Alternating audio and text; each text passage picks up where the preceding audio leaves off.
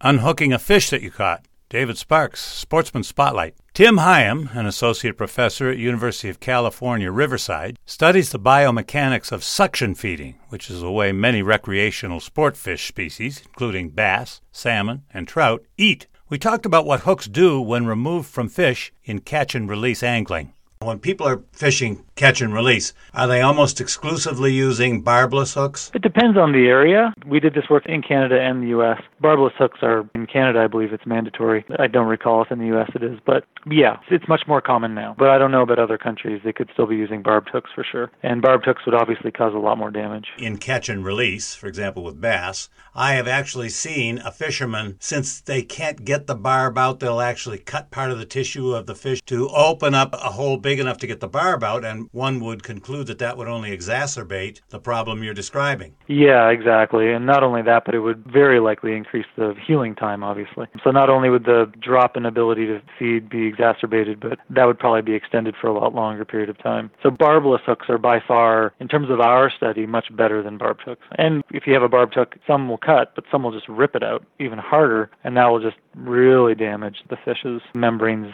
on the outside of the mouth. Dr. Hyam says there's a fairly significant mortality rate in catch and release, but it does beat the alternative of just killing the fish and throwing it back in or eating it. David Sparks, Sportsman Spotlight.